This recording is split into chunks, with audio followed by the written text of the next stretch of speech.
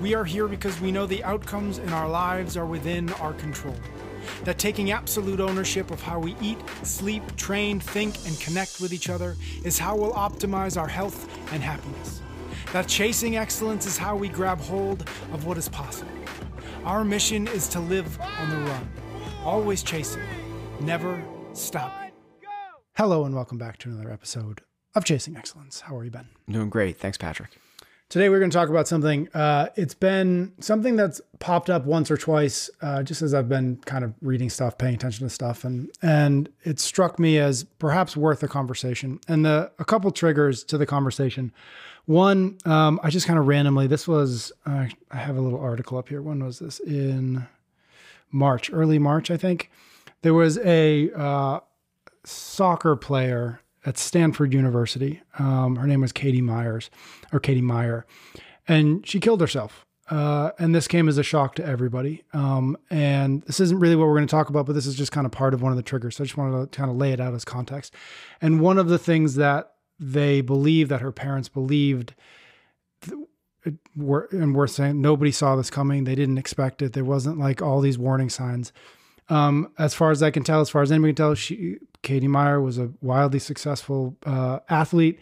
She was at Stanford, so clearly a bright young lady. And so one of the things their parents said afterwards was that there was all this anxiety and stress to be perfect, to be number one, that they believed had some kind of source or was some part of the source as to perhaps what happened. And so that was kind of in the back of my head. And then we had a good chat with Dr. Nate Zinsser. I have his book here, Confident Mind.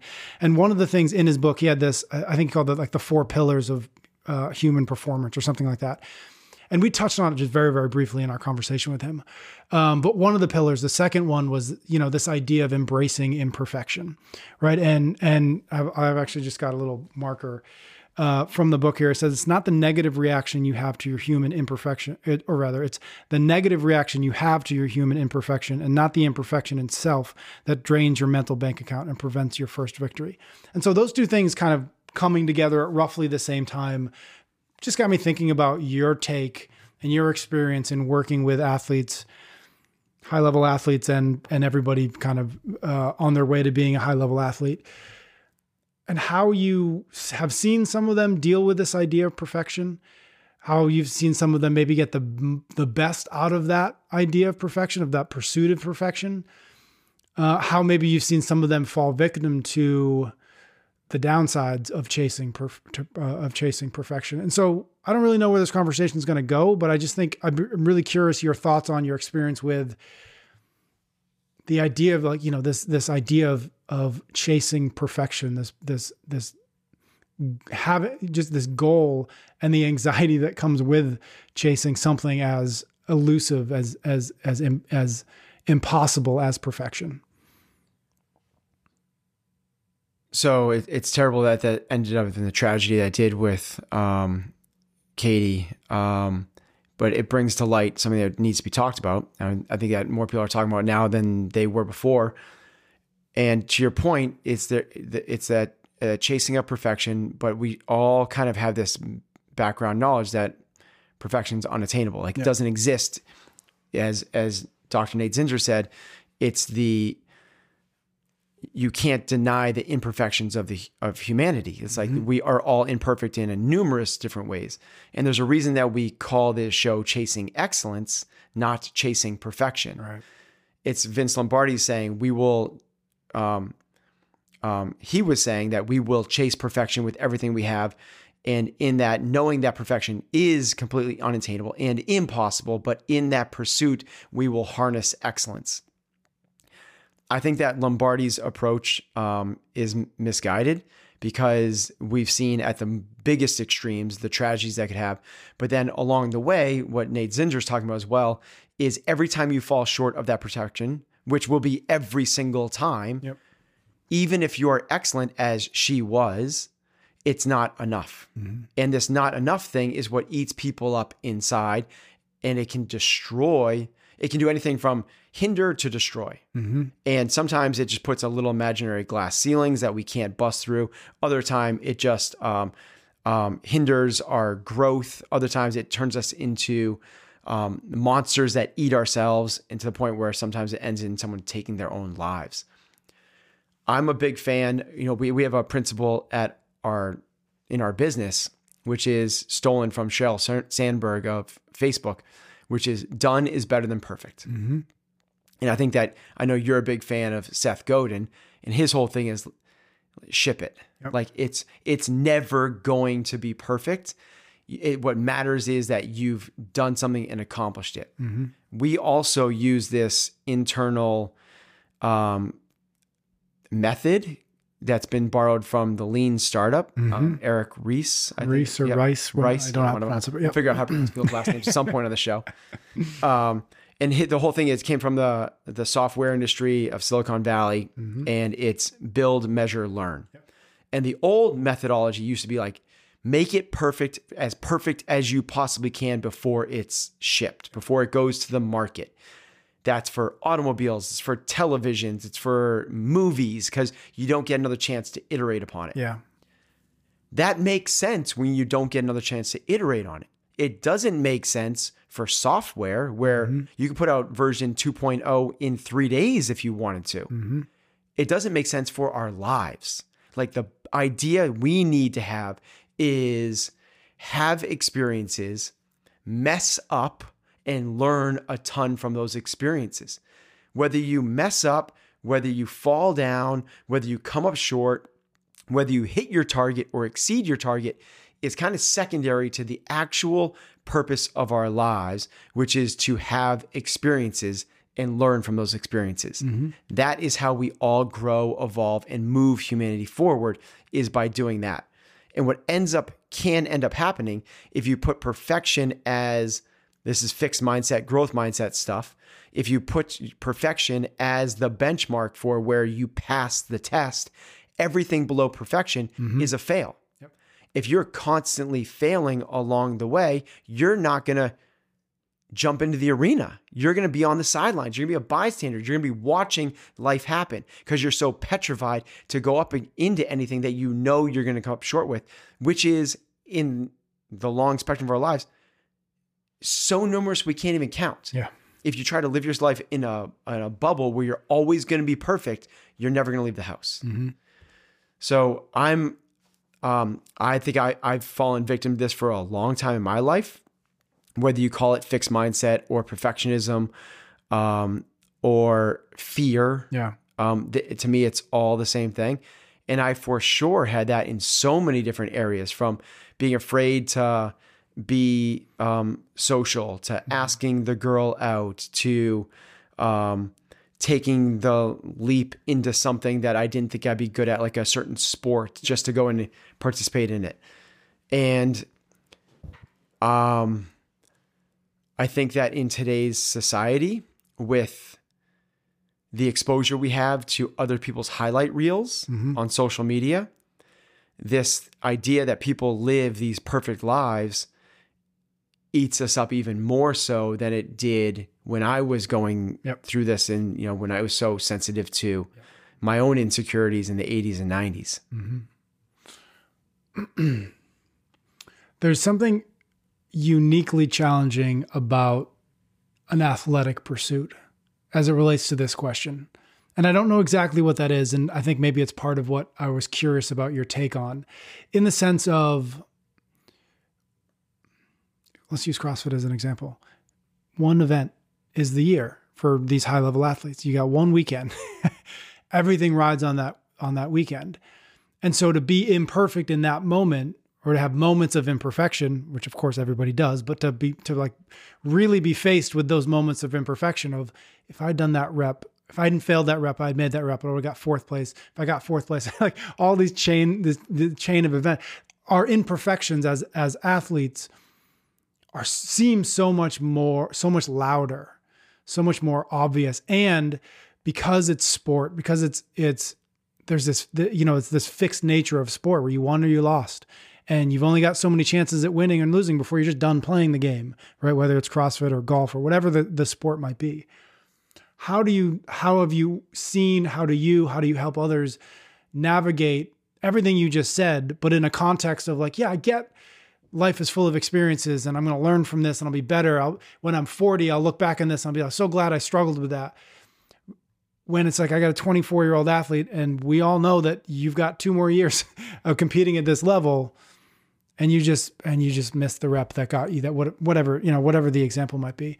How do you navigate it in that environment or that specific arena where they're like showing up, they're ready to go, but imperfection is so much louder there and so much harder and so much easier, I imagine. Of course, I've never, been to the games, but so much easier to let it gnaw at you. You got a whole year to think about that rep you missed. Yep. How do you let that build you and not break you? Brooke Wells has a whole year of thinking about her stepping on the line. Yep. Right. She stepped on a line, her game's ended. Yep. She was so fit, so ready that year. So yeah, that's tough. And that's why sport is such a great teacher. Yeah. If our goal is to continue to learn, grow, and evolve, sport is that ultimate teacher because there is a scoreboard. There is such immediacy. It is so loud. Yep. You know when you made a mistake. A lot of times in life, we don't know if we made a mistake. We gossip about somebody behind their back, but no one's calling us out on that. No penalty. Yeah. No penalty flag. There's a yellow flag that's thrown when you make a mistake, when you have a pass interference that's going to cost your team the game. Yep. So that's why sport is so amazing. And it is this valuable teacher. And, I can remember talking to my aunt a long time ago she's an academic. And she's like, sport is such a waste of time. Mm. And I didn't have a good argument back then, but it's stuck with me for a long time. I was like, I don't think it is, but I just don't know why. Yeah. And she's like, it doesn't prepare you for anything else in life. It's not, you're not learning better arithmetic. You're not learning to be a better writer. You're not learning to, memorize history or whatever it is.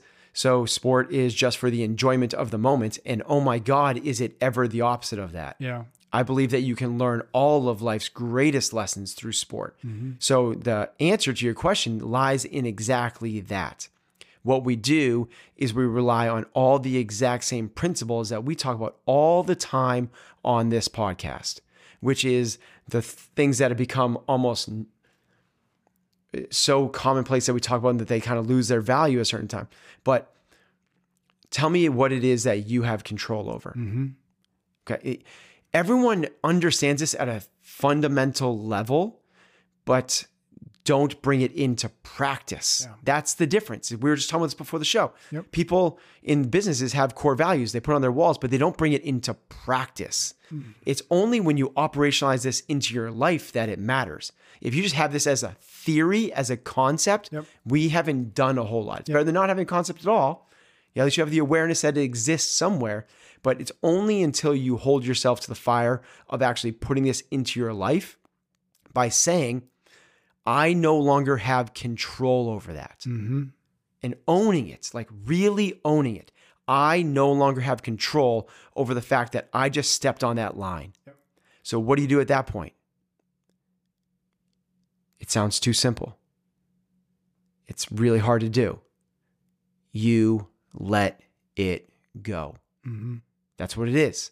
If you hold on to that, you're carrying around an extra, it's called baggage, an extra weight vest, chains. You're slowing yourself down. You cannot progress. And this is like a year to a year thing. Obviously, like, okay, after a few months, I can let that go. Yep. But what about when you get called for a no rep and everyone else is advancing past you? Mm-hmm. You're now around down from, you have to learn to let it go in that moment. And this is why, we had Steven Kotler on, he talked about a flow state. Yep. A flow state is, there is no judgment. Yep. This is what we're trying to, if we could all live in this state where there is no judgment. It's not that there's no thoughts. Mm-hmm. Thoughts are okay. Yep. It's when you're judging along the way. When you lay that good or bad upon it, now all of a sudden, this is going to pull you away from present moment. Because in this present moment, there is no good or bad, but thinking makes it so. What we need to do is just try to pull back. Principle number 2. First one, is it under my control or is it not? If it is not, we got to let it go. And then from there is, am I projecting out and judging? Am I trying to lay value on what this means later on down the road? So Tom Brady throws an interception in the Super Bowl. If he projects out to what this means for the rest of the game, he's now going to perform less than he would have otherwise. You cannot perform as well in a negative or even as in a positive state as you can in a flow state. Yep. In a flow state, there is no good or bads. This is awesome. We're killing them. Yep. Watching the NCAA tournament the other night, the championship game, North Carolina was up by 16 at one point. If they get all like, and you could see in the coach goes, this is fun. We're having fun. You're positive. Yep. No, you like sit in the flow state. Don't judge whether this is good or bad. Just stay in this moment. And when this moment happens, bad things can happen and you don't fall off on them. Now that takes some practice because those things that set you off, that get you knocked down are called triggers. Triggers come in a good way or a bad way. And the trigger could be a no rep, a penalty. You finish in last place in an event, you get knocked outside the top 10, whatever it is. Yep. A trigger could also be the opposite, which you win an event. Yeah. The judge gives you miscounts and gives you 5 extra reps, and now all of a sudden you're ahead. And all of a sudden you go like, woohoo, that's better than the opposite. It's definitely better than the opposite. Yep. What we want to do is get to a place where those triggers aren't affecting us as much. And we need to make sure, as Zinsser talks about, if we have a negative and we feel ourselves, we become aware of that. That's the trick. So all these principles that we talk about in real life are the same principles we talk about with our elite athletes. Control versus control, stay present, don't judge, become aware of your thoughts so that you can help control your emotions, which will lead to a physiological response, either stress-induced closing up or positive-induced opening up, which will lead to a performance gain or a performance detriment. That's why these teams go on these runs in these basketball games, because they start feeling good and then all of a sudden they start feeling bad. But if you just stay practiced, non-judgmental, Kobe Bryant, pretty darn good at this. Michael Jordan, pretty darn good at this. Michael Phelps, pretty darn good at this. The teams that are able to just kind of stay where they are. And it takes, just like getting better at thrusters, pull-ups, running, and rowing, it takes practice. You can't just get to the games and go like, I'll turn it on there and I'll just ignore the noise when I get there. Right. We have to learn and practice this all along the way. And the biggest one is awareness. It's understanding when you're getting pulled down on it so you can get yourself back on track. What is the allure of perfectionism? In other words, why does it have such a hold in your mind on athletes, but really kind of anybody? Like I don't think it's specific obviously to athletes, but is there some safety in perfectionism? Is there like I always think about like, what are we getting out of this? What are we getting out of this thing that is obviously negative, or at least more often than not negative, right? And so I think about complaining. Well, what do we get out of complaining? Why do we keep doing it? What is it? In what ways is it making us feel safer or more comfortable? And so the same question to perfectionism, like what is it there that we think it's doing, and then we're kind of just closing our eyes to what it's actually doing? It's all based off of feeding the ego. So whether it's talking about complaining, as you said, the reason human beings complain for 2 reasons. It's either to gain control over an uncertain world. The world is uncertain. We hate that as human beings. So we complain about it. We complain about the weather, which we have no control over. We complain about politics, which we have very little control over. We complain about the neighbors and the teachers and society and the whatever it is. So by complaining about it, we're gaining some sense of control. Like, internally, the ego goes like, yeah. And the other side of that is when you complain about other people, you're pushing them down. There's no faster, easier way to elevate your ego than diminishing others. When you complain about anyone in opposition, that's the best way to do that. Perfectionism is doing the exact same thing, because what they're not seeing the negative effects, just like the complainers don't see the negative effects. They're just going like, no, this is like, it is cold outside. I'm just stating facts, man. Like, okay, but you're not serving yourself, and that's what they don't see. It's the hidden costs of it. Perfectionism, they go, I'm trying to be perfect. When I'm perfect, there's no faults. If there's no faults, my ego can't take a hit anywhere. It's the ultimate armor. I am bulletproof. I can't be hurt. I am unshakable. I get all the awards, the accolades, the attention. All of it is going to happen when I am there. But the problem is, just like the complaining, is you're just creating this completely negative state, putting off all the wrong getting kind of like a little bit, but all the wrong vibrations out. We are nothing but, okay, let's go here for a second. We are nothing but vibrations. Yep. That's literally, so Newtonian physics was all about like you're made up of matter. It's matter, right? Okay, but when we drill down into that quantum physics, when you get down to the quantum level of it, if you look at yourself, you see a bunch of cells. When you dial that down, you see a bunch of DNA. When you dial that down, you see a bunch of atoms. When you dial that down, you see nothing. You see space. There's nothing. There's inside of an atom, it's just all space. It's just emptiness. It's all just a bunch of vibrating waves. That's all it is. There's, if the size of a proton was the size of an apple, the next closest electron would be the size of a grain of salt, a lot smaller, and it'd be 2 kilometers away. That's how much space is inside of us. All that space is affected by your mood, by your energies, by your, this is why like complaining matters. This is why you striving for perfection and never getting there. It's negative, negative, negative, negative is going to destroy you. We have to embrace realities, the harsh realities sometimes, that we're going to let up goals. This is, if you're a soccer goalie, and Zinsser talks about this in his book, if you are a soccer goalie, the first thing you have to recognize is that there's going to be 90% of the games you're not going to shut them out. Letting goals go past you is got to be a regular, especially if you're like a female lacrosse goalie. Yeah. Like my daughter plays Division I lacrosse, and the scores are like, 21-17. Yeah. So 21 times during that game, they need to turn around and pull the ball out of the net and give it back to the referee. You have to get really good at recognizing what this is. If you're a tennis player, you're not going to win every point. If you're whatever it is in athletics, there's going to be, no one goes through a basketball game without committing a foul, a team. No team goes without committing a team foul. You're going to have turnovers. You're going to miss shots. Like this understanding of this reality is actually the thing that creates the most, it's the opposite of what most people think.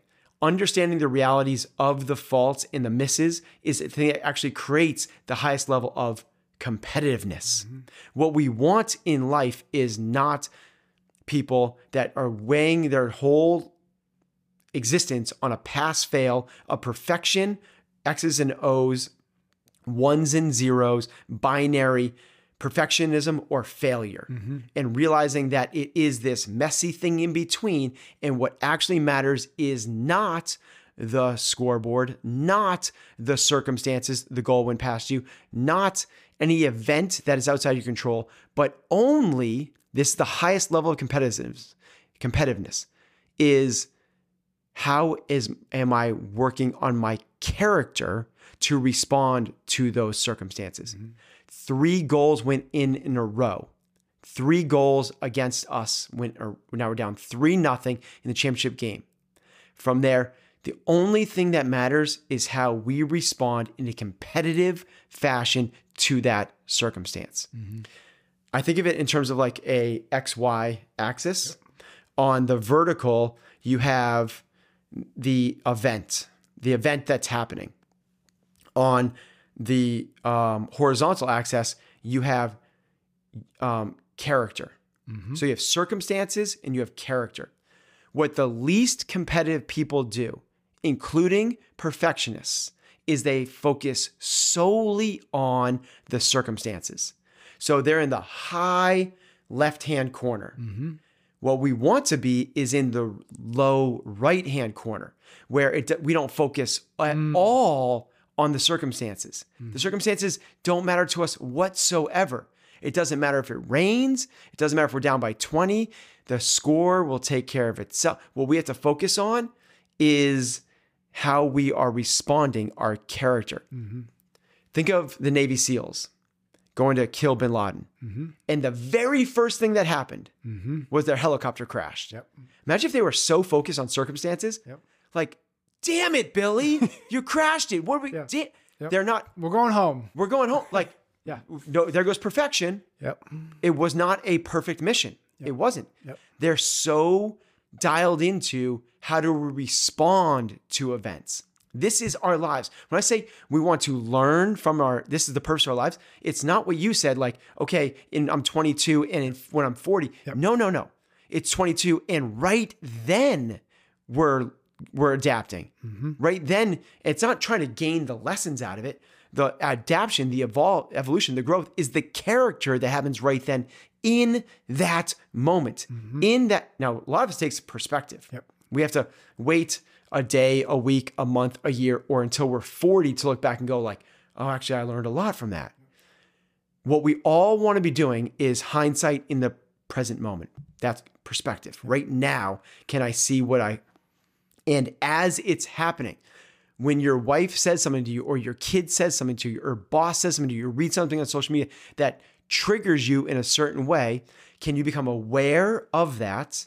And then in that moment, recognize that it's up to your character, not the circumstances, not what they said, how they acted, how they behaved, or how you were affected, but how are you going to bring your best self to that moment, even though that's happening. And when we do this yields the greatest competitor, because what you're now looking for is those circumstances that challenge you. Because if you have homeostasis, if you have comfort zone, you never get to work on the character traits. While you're watching Netflix, having your bowl of cereal, yes, your vice, your guilty pleasure, when you're doing that, like you're in pleasure mode. Like you're good, you're all good. It's when you're doing that and your kid spills the cereal and then change the channel, how to respond to that moment right then and there. When you're flipped out of pleasure mode into challenge mode. And that's what true competitors are. True competitors are, this competitiveness thing has been totally misunderstood. They see little Johnny crying after the Little League game after a loss and go, oh, he's just so competitive. No, he's not. He's a sore loser. That's what that is. Competitiveness is the person that wants the challenge and is actually the loss, recognizes that as the chance for a huge opportunity for growth. It's Rafael Nadal in the greatest tennis match ever playing, halfway through in the third rain delay for over an hour against Roger Federer. His dad coming in trying to console him because he just went down in the match. He goes, Dad, I'm good. He may win this match, but I will not lose. That's competitiveness. It's not hoping that your competitor stumbles, falls, trips, or makes mistakes. You want the best from them so you can go out and get the best out of you. That's what perfectionism is not doing. What perfectionism is doing is going like, I just want to be the best. I just want to be perfect so no one can point out any sort of anything. It's okay to make a mistake. When you make a mistake. So you asked, your original question was when somebody makes a mistake in the games and they only have this one opportunity, or in the Olympics, and they only have this one opportunity. How do you get past it? This is the chance. This is a chance to do all the things we worked on. Michael Phelps diving in for winning the 100-meter butterfly, and when he dives in, his goggles fill up with water. True story, for his 18th gold medal, the one that's going to set him apart from everybody else. His goggles filled with water. What did he do? He didn't hesitate for a second. It wasn't woe is me. It wasn't weighing and measuring like, is this good or bad? It's not perfect now. It's not perfect. It wasn't that at all. Let's go. I've trained for this. I can respond to this moment. Last question. Thinking about young athletes out there, CrossFit, golf, whatever they're out there playing. What would you do as a coach to get that athlete starting on this path versus the perfectionism path? And maybe kind of a sub question in there is there something about the time we're living in? You kind of mentioned the everybody's highlight reel, et cetera, that makes this so much harder for a 16-year-old, 17-year-old, 18-year-old kid, I'd call them kids today than maybe even 5 years ago, 10 years ago. What do you do how do you, as a coach, help a young athlete start in this direction and not fall victim to the trap of perfectionism? So to answer the easier, quicker one first is yes, I totally believe it's much harder now than it was when we were 16, 17, 100%. Just the celebration of success on social media and how you think everyone's driving a Lamborghini. Mm-hmm. Meanwhile, I just came across this stat that so it looks like everyone's a gazillionaire. Everyone makes $1 million. It looks like millionaires. It looks like $1 million is the old 100,000. Mm-hmm. Like everyone should just if you buckle down, you're going to make $1 million. And I'm going to get this stat wrong and somebody can email us or something, but it's some astronomical. We were talking about this with my neighbors the other day, how small the actual population of the world that makes $1 million. Mm-hmm. It's something like the 0.0001% make $1 million. Mm-hmm. And even in the United States, it's like not that much farther off than that. And if you make $200,000 or $300,000, you're still at this like crazy levels of wealth. But yeah. Society has told us that if you don't have a Lamborghini, Mm-hmm. if you don't have your own jet, if you're not, flexing left and right, Yeah. that you haven't made it Yeah, yet. yeah. And that's just not true. It's just not true at all. So I can see why perfectionism, the bar has been set so high and everyone's coming up short and it crushes them. For young athletes, first one is dispel that myth, bring a level of awareness to them. But even more so than that is celebrate challenges, especially the ones that don't end in successes.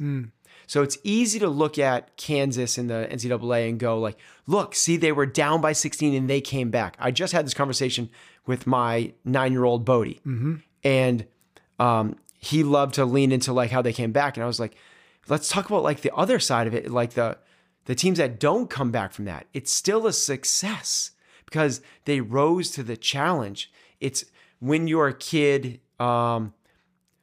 strikes out 3 times in Little League, gets up to the plate and has a really good at bat. And maybe, but it's a really good at bat. Like in baseball terms, maybe he's down quickly 0-2. He fights back to a 3-2 count, fouls off 4 balls in a row, and then